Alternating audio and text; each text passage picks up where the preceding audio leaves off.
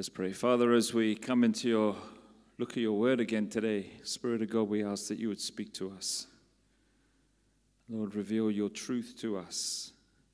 Encourage us, challenge us, speak into our lives. For we ask this in the name of Christ. Amen. Amen. Let me ask you a question today, if you can see it on the screen. What do you think that is?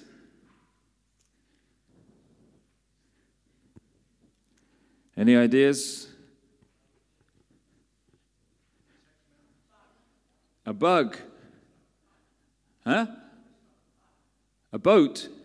Looks like a boat. Actually, it does look like a bit, but yeah. No, it's not a boat. It's a good guess, though. A bird's beak. Oh, could be. Getting warmer. What else? A mouth. Let me show you what it really is.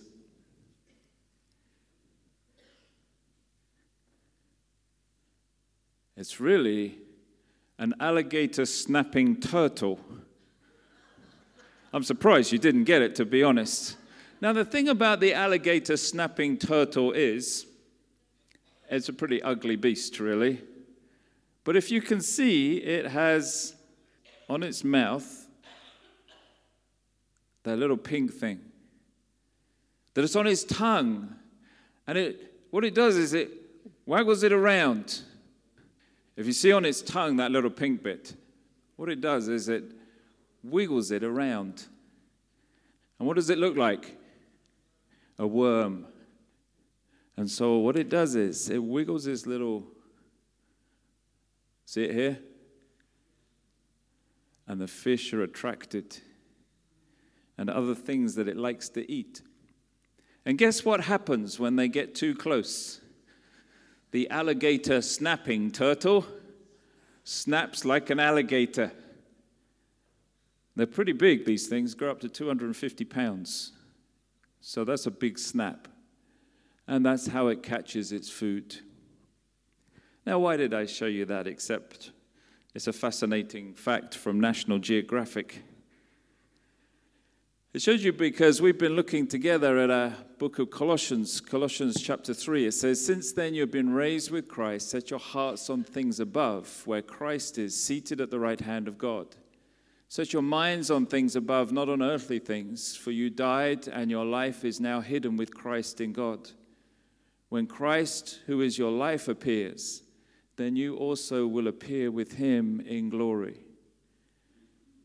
And we've been looking together further down the passage at this, verse 12. "Therefore, as God's chosen people, holy and dearly loved, clothe yourselves with compassion and kindness, humility, gentleness, and patience." That we are to put on these things like a coat as we go out the door, if you like.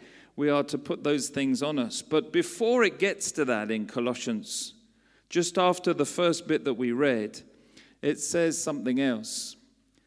It says these words, "Put to death, therefore, whatever belongs to your earthly nature, sexual immorality, impurity, lust, evil desires, and greed, which is idolatry. Because of these, the wrath of God is coming. You used to walk in these ways in the life you once lived. But now you must also rid yourselves of all such things as these: anger, rage, malice, slander, and filthy language from your lips. Do not lie to each other, since you have taken off your old self with its practices, and have put on the new self, which is being renewed in knowledge in the image of its creator. Here there is no Gentile or Jew, circumcised or uncircumcised, barbarian, Scythian, slave or free, but Christ is all and is in all." You see, the passage here in Colossians says we have to do two things. We not only clothe ourselves with certain things, but we have to remove from us, put to death, other things. It's like a full glass of water. You can't add any more into it. You can't just keep pouring things in if it's already filled up. If we're already full as human beings, how can we put more and more things in unless you remove something first? You know that where you... I went shopping the other day in Tesco's, and It's all right. The checkout was fine this time. Wasn't that? But I suddenly realized that we needed, I was going to make a fruitcake. Fancied making myself a fruitcake. I love making fruitcakes. So I made a fruitcake, but I thought, well, I better just check that we've got enough ingredients. You don't want to get to the middle of making your fruitcake, and there you are, you've run out of nutmeg and cinnamon and all the other things I put in the spices. So I went to the spice section, bought a whole load of each one. Then I came back home, and I opened the cupboard, and Inika was standing there, and she said, you didn't buy any more cinnamon, did you? No. Why would I do that? Because as I looked in the cupboard was already full of 3 jars of cinnamon that I'd obviously thought we would run out of, but I bought last time. And then you have that terrible job of trying to wedge in the extra jars that you've just bought into an already full cupboard. You can't do that any more than you can, as the Bible says, you can't just clothe yourselves with more and more things unless you first take things off, put to death certain things in our lives. And that's what we're going to focus on today. How do we put to death those things? Put to death, therefore, whatever belongs to your earthly nature. Now, the difficulty is that the things that belong to our earthly nature are temptations, aren't they?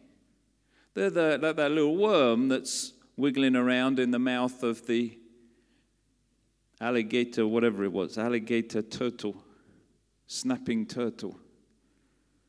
They're enticing. They're good to have. We like to have. That's why we get into problems, isn't it? Because we think, oh, that looks so good. I want some of that. And then we get into trouble and the jaws snap shut, sometimes too late. But the word says, put to death all those things that it then listed. The question is, how? How do you put it to death? How do we take off those things out of our lives? Well, first of all, it says, put to death, therefore. When you have a therefore, what does that mean?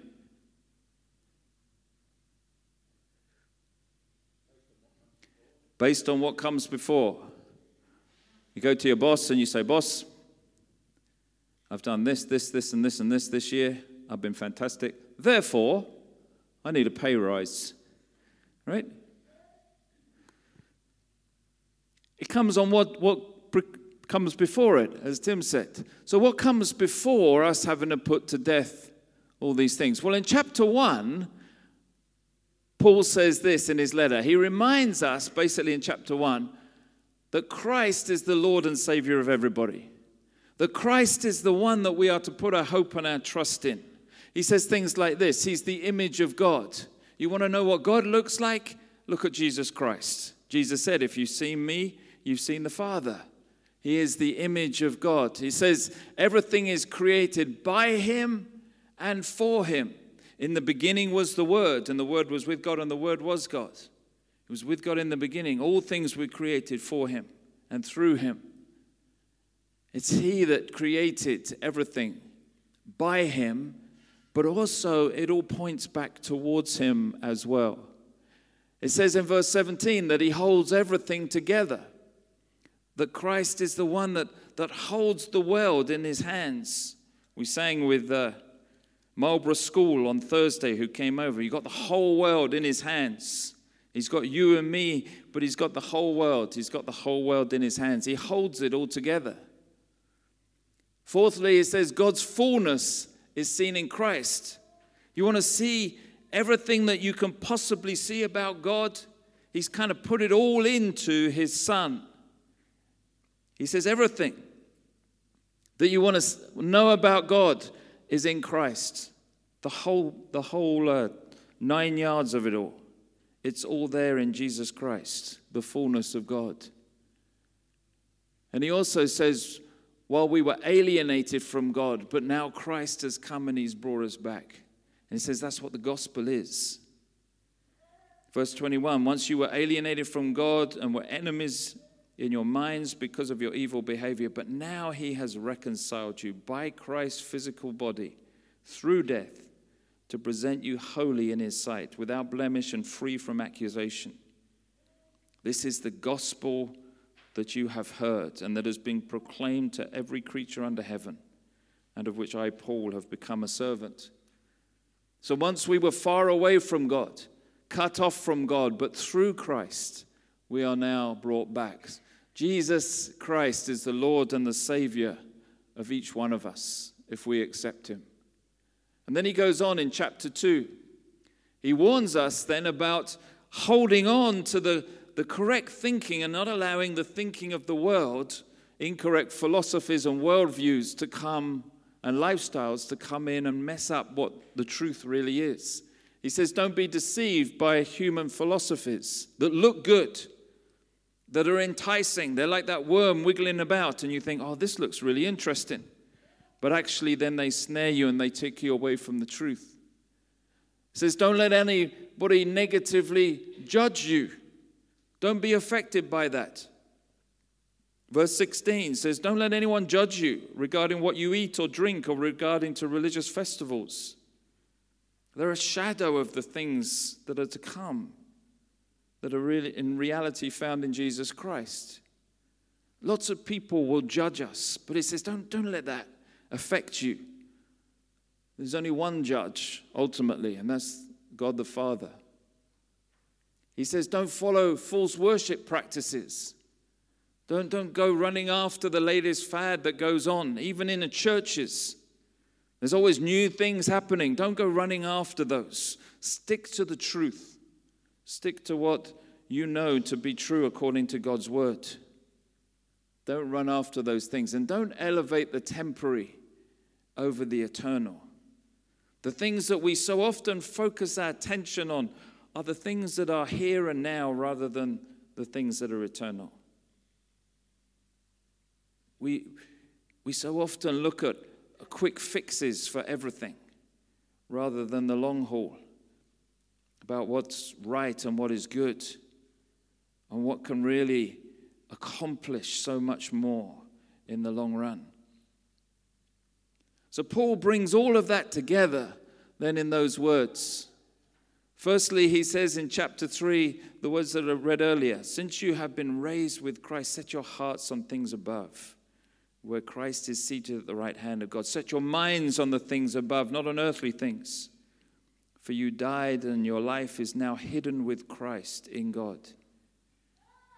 And then he says, put to death whatever belongs to your earthly nature. So he's assuming that you understand that you are in Christ. You understand the power of what Jesus Christ has done for you. And that your mindset is tuned, as he said, set your heart, set your mind on the things above. Don't start paying too much attention to the things around you. Then when you're in that frame of mind, when you're in that position, then you can put to death whatever belongs to the earthly nature. But still the question is, well then how do we physically put those things to death? You struggle with anger or rage or malice or slander or gossiping or your language. You struggle with division and you against other people and judging other people. Or you struggle in sexual immorality or impurity or lust or evil desires or greed. You struggle in these things, the earthly nature that's always battling. So how do you put it to death? Well, firstly, we need to remember, as it says in Colossians 2, that these things are already defeated. You know, sometimes, let me read first from Colossians chapter 2, verse 13 to 15. It says this, when you were dead in your sins and in your uncircumcision of your sinful nature, God made you alive with Christ. He forgave us all our sins, having cancelled the written code with its regulations that was against us and stood opposed to us. He took it away, nailing it to the cross. And having disarmed the powers and authorities, he made a public spectacle of them, triumphing over them by the cross. They're already defeated. That's why he can say in chapter 3, verse 1, since you have been raised with Christ, we are seated with Christ at the right hand of the Father. Since we're already there, Remember that they're defeated. A great admiration this week for the New Zealand Prime Minister, Jacinda Ardern. When she stood up and she said, I'm never going to name that shooter in Christchurch. Doesn't deserve. He did it to get attention. He did it so that his name would be remembered. We're never going to mention his name. And she refused to mention it. You know, sometimes we give our struggles, our earthly nature, way too much attention. We speak about it all the time. We effectively elevate it when we should be going, you know what? I should be elevating Jesus Christ, not these other things. Think about how much time you spend talking about your struggles with other people. And how much time you spend talking about Jesus Christ. We elevate it up in our language, in our thinking, in our mindset. And we give it way too much attention. Because it's an already defeated enemy. That's why the Bible says you can put it to death. You don't have to continue like this. But if you keep on bringing it up over and over and over again, what are you doing? Well, you're effectively giving it life. It would be like everybody talking about that shooter, naming him. What are we doing? We're giving him life. We're giving him prestige. We're giving that guy a position. We're constantly reminding ourselves over and over again. Now, I'm not saying you don't learn the lessons. And I'm not saying you don't minimize, you don't minimize the struggles. But sometimes we spend too long just constantly talking about it over and over and over again, giving it more elevation in our lives than it really ought to have. Remember, it's defeated. Don't give it more credit than it's worth. You have Jesus Christ. If you're a believer in Christ, you have the power and the presence of Christ living through you. How much time do you spend speaking about that rather than speaking about your struggles? Second thing, recognize that all sin ultimately is a deceit and a lie. Started in Genesis chapter 3. What did the snake say? Came to Eve and said, did God really say? Is that really true? Now, why do we get into trouble? We get into trouble because that little worm is wiggling about and it looks good to eat. You know, I walk past a pastry shop. It looks good. Then I get into trouble when I get on the scales, right? But sin's like that, isn't it? Not that pastry is sin. Forget that. Bad analogy. But you know what I'm saying, right? Sin is enticing. If it wasn't, we wouldn't have to struggle with it, would we? If sin was not enticing to me at all, I would have no problem with it. What's the worst food you've ever eaten in your life? Tapioca. School tapioca. And they used to put a bit of jam in the middle, thinking that would make it palatable. Good choice, right? You remember it. There's no way you can put as much jam in it as you like. It's never going to be enticing, right? If you had a choice, you would just... I was great when I was raised to class or table monitor.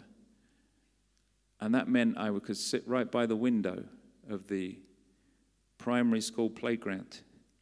And my tapioca used to go in the summer out the window all over the rose bush. That's how good it was.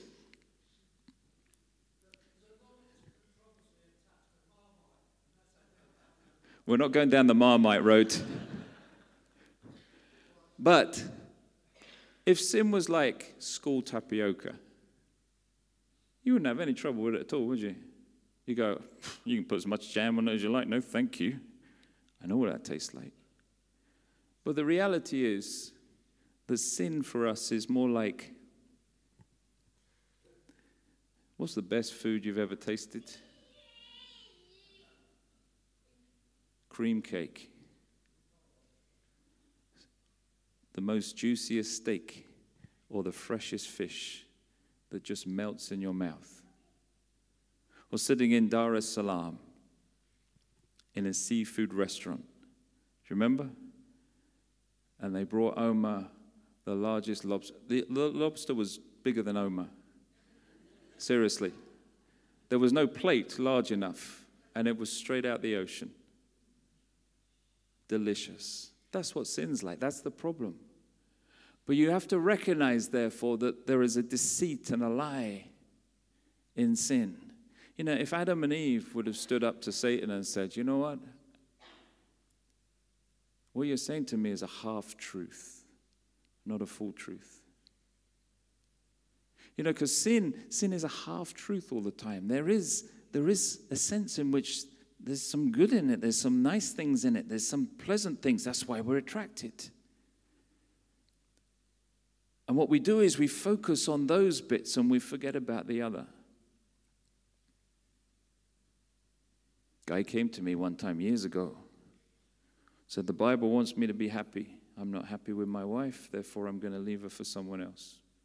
And I'm sure it's God's will because God wants me to be happy. Well, there's an element of truth, I suppose. God does want us to be happy, content. But the way to that is not to walk out on your wife and to go and have an affair with someone else. He did it all the same. Didn't find happiness. But what happened?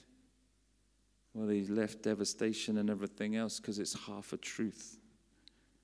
And you focus on the bit that is true and forget about the lie. And when our earthly nature rears its head, you need to step back if you can and recognize and speak against the deceit and the lie. If Eve would have said, you know what? If we do this, we're going to give up all of this. It's a fallacy. It's a lie. Yeah, we may be like God, but we're going to lose all of this as well. Notice Satan didn't talk about that. I'm not going to take that risk. Then the world would be a different place. Remember. Thirdly, you have to resist. The Bible speaks about resisting over and over and over again. Firstly, mentally resist. Romans 12. Romans 12, therefore I urge you, brothers, in view of God's mercy, to offer your bodies as living sacrifices, holy and pleasing to God, which is your spiritual worship. Do not be conformed any longer to the pattern of this world, but be transformed by the renewing of your mind. Then you will be able to test and approve what God's will is, his good, pleasing, and perfect will. Philippians 4:8 says this, whatever is noble, whatever is right, whatever is pure, whatever is lovely, whatever is admirable, if anything is excellent or praiseworthy, think about such things. We resist in our minds. That's often where it starts. If you can resist with your mind, then you can pretty much resist. And we have to allow our minds to be renewed, and we need to focus on the things that God wants us to focus on. And recognize that when our minds start to cave in, the rest of us often follows. So when you see your earthly nature starting to, you think, no, I'm going to resist this. I'm not going to give in this time.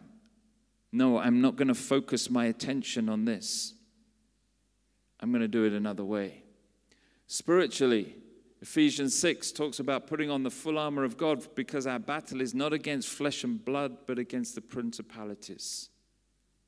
That there is an enemy out there that wants to entice you to fall. Why? Because then as soon as you fall, what happens next? The enemy says, you know what, David, you're not really worth it.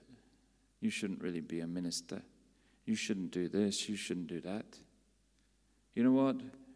You got nothing to offer. How can you stand there and talk to anybody else and you're like this? And all that negativity starts coming in your mind because the enemy starts planting it there. Ever read the Screw Tape Letters? Exactly what it's about, isn't it? You know, they come in and plant those seeds of doubt. You're not really that good. What are you doing? Who do you think you are? You shouldn't be doing that. You can't go talk there. You can't serve there. You can't do this. Resist spiritually. Put on the full armor of God so those attacks, the arrows of the enemy, won't come through. We've looked at that together. And physically, James 4:7 says, resist the devil and he will flee from you. And Genesis 39, you remember the story of Joseph? Sometimes you need to resist. Sometimes you do just that. You just go, no. I'm drawing a line in the sand. I'm not moving, but no. I'm not going to go down this road again because I know where it ends up. I'm going to choose a different pathway. Sometimes resistance is standing still and just saying, no, I'm not going to do it. But sometimes it's like Genesis 39. Do you remember Joseph and Potiphar? What did he do? He did a runner. He went, you know what? My resistance is not just going, no. He tried that, and it didn't work. So what did he have to do? He just said, I'm out of here, and I'll face the consequences later. And sometimes resistance means that you get up and you physically get out of those situations. You see a situation spiraling. You see something that, look at anger. What do? You start, if you have a problem with anger and somebody starts making you angry, what do? Well, sometimes the best thing to do is to walk away. You just go, you know what, I'm out of here. Let me go and calm down, get my emotions under control, because I feel it bubbling up inside and something's going to come out in a minute. Give me space. Let me go. And then you can come back when everything's subsided. Because you know that if you just stood there, you're just going to burn even more until it all comes out. Sometimes it's better run and face things a little bit later. But resist. Resist those temptations, that earthly nature. Fourth, focus. Look what it says in Colossians. We read it twice. Set your heart on things above. Set your minds on things above, not on the earthly things. The more we focus on the things above, the more we can put to death the earthly nature. The things that we don't want to be carrying with us throughout life because they hold us back and they're just burdens to us. It says focus, focus, focus. You died and your life is now hidden with Christ. Just think about that for a moment.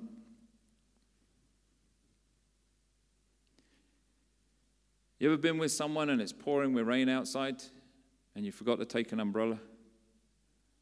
In fact, you went out like this because you thought it was spring had finally come. But the English weather went, ha! No, it hasn't. And you're caught in a downpour, and what happens? Somebody else has a jacket on, and they take it off and they stick it over your head and their head as you try and work your way to the nearest shop to shelter. What can you see underneath the jacket? Them. That's it. Pretty much. That's what it means to be hidden with Christ. What can you see when you're hidden with Christ? You know, like a little child that comes up and buries themselves in you. What can they see?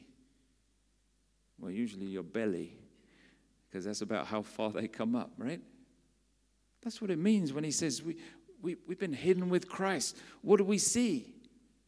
Well, we won't be seeing all these other things. We'll just see Jesus Christ if we're hidden with him. If he has his arms around us, he has his cloak around us, we're hidden underneath that. For you died, and your life is now hidden with Christ in God. So that when Christ, who is your life, appears, then you also will appear with him in glory. Because when he undoes his cloak, you'll see what he sees. Because you'll be where he is. Focus on him. And lastly, two more. When you fail, We'll say it in a minute. Forgiveness is there. Forgive us our trespasses as we forgive those. Why did Jesus teach us that? Because he knows us. He knows that you and me have an earthly nature that we struggle with. And that whilst he's called us to put it all to death, because he knows that's the best for us, he equally recognizes that there are going to be times where we say the wrong thing. We fall into that trap yet again, and that alligator snapping turtle goes. And we not only hurt because we're in that place, but we hurt because we recognize that we've messed up again. And why can't I learn? And Jesus says, you know what? My grace is sufficient. I taught you to pray asking for forgiveness over and over again. Forgive us our trespasses. Forgive every time I go into the wrong place, every time my earthly nature takes over from my heavenly one. Lord, thank you for your forgiveness. And lastly, remember who you are. Romans 8 says this: therefore, brothers and sisters, we have an obligation, but it's not to the flesh, not to the earthly nature, to live according to it. For if you live according to the flesh, you will die. But if by the Spirit you put to death the misdeeds of the body, you will live. For those who are led by the Spirit of God are what? Children of God. That's who you are. The Spirit you received does not make you slaves so that you live in fear again. Rather, the Spirit you received brought about your adoption to sonship or daughtership. And by him we cry, Abba, Father. The Spirit himself testifies with our spirit that we are God's children. Now, if we are children, then we are heirs, heirs of God and co-heirs with Christ, if indeed we share in his sufferings, in order that we may also share in his glory. Think about those verses for a moment. What does it say? It says we're part of his family, we're brothers and sisters. We're led by the Spirit, therefore we're children of God. We're sons and daughters of God, and we have that intimacy with him that we can call him Daddy. But not only that, we're heirs of God, co-heirs with Christ. An heir means that anything that belongs to him will come to us. Everything that is coming to Christ is coming to you and me as well. That's who we are. That's who you are. Your earthly nature, remember they're defeated. When it raises its head, look at the lie, not just the enticement. Don't just look at the little worm, look at the big beak that surrounds it and where it's going to end up. Resist it mentally, spiritually, and physically. Set your heart and your mind on the things above where you focus your attention. And if after all that you still fail, remember God's forgiveness is always there. He says, come to me, all you who are weary, heavy laden. I'm going to give you rest. I'll give you forgiveness. I'll give you freedom. And remember, always remember, whatever you do, you will always be a son and a daughter of God, a co-heir with Jesus Christ. That is who he says you are. It's not if you do this or you don't do that. That is who you are. And that never changes. Phil, can you play for a sec? Let's just close your eyes for a moment.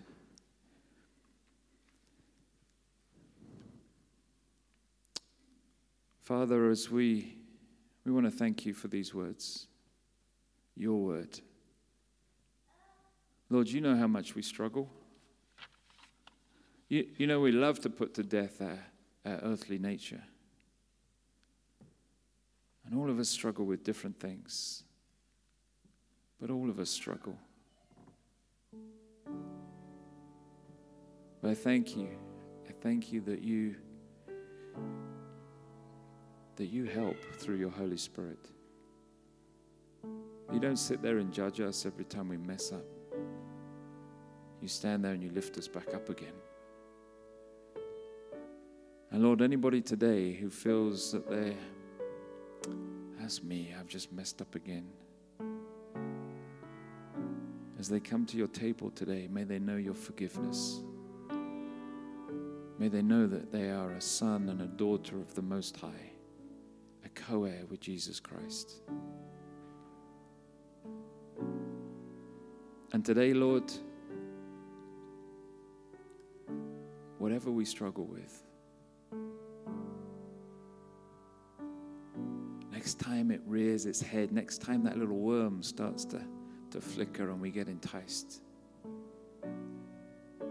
Spirit of God, give us the strength we need, the confidence we need, the power we need to resist, to put on the full armor of God. Set our hearts and our minds on you.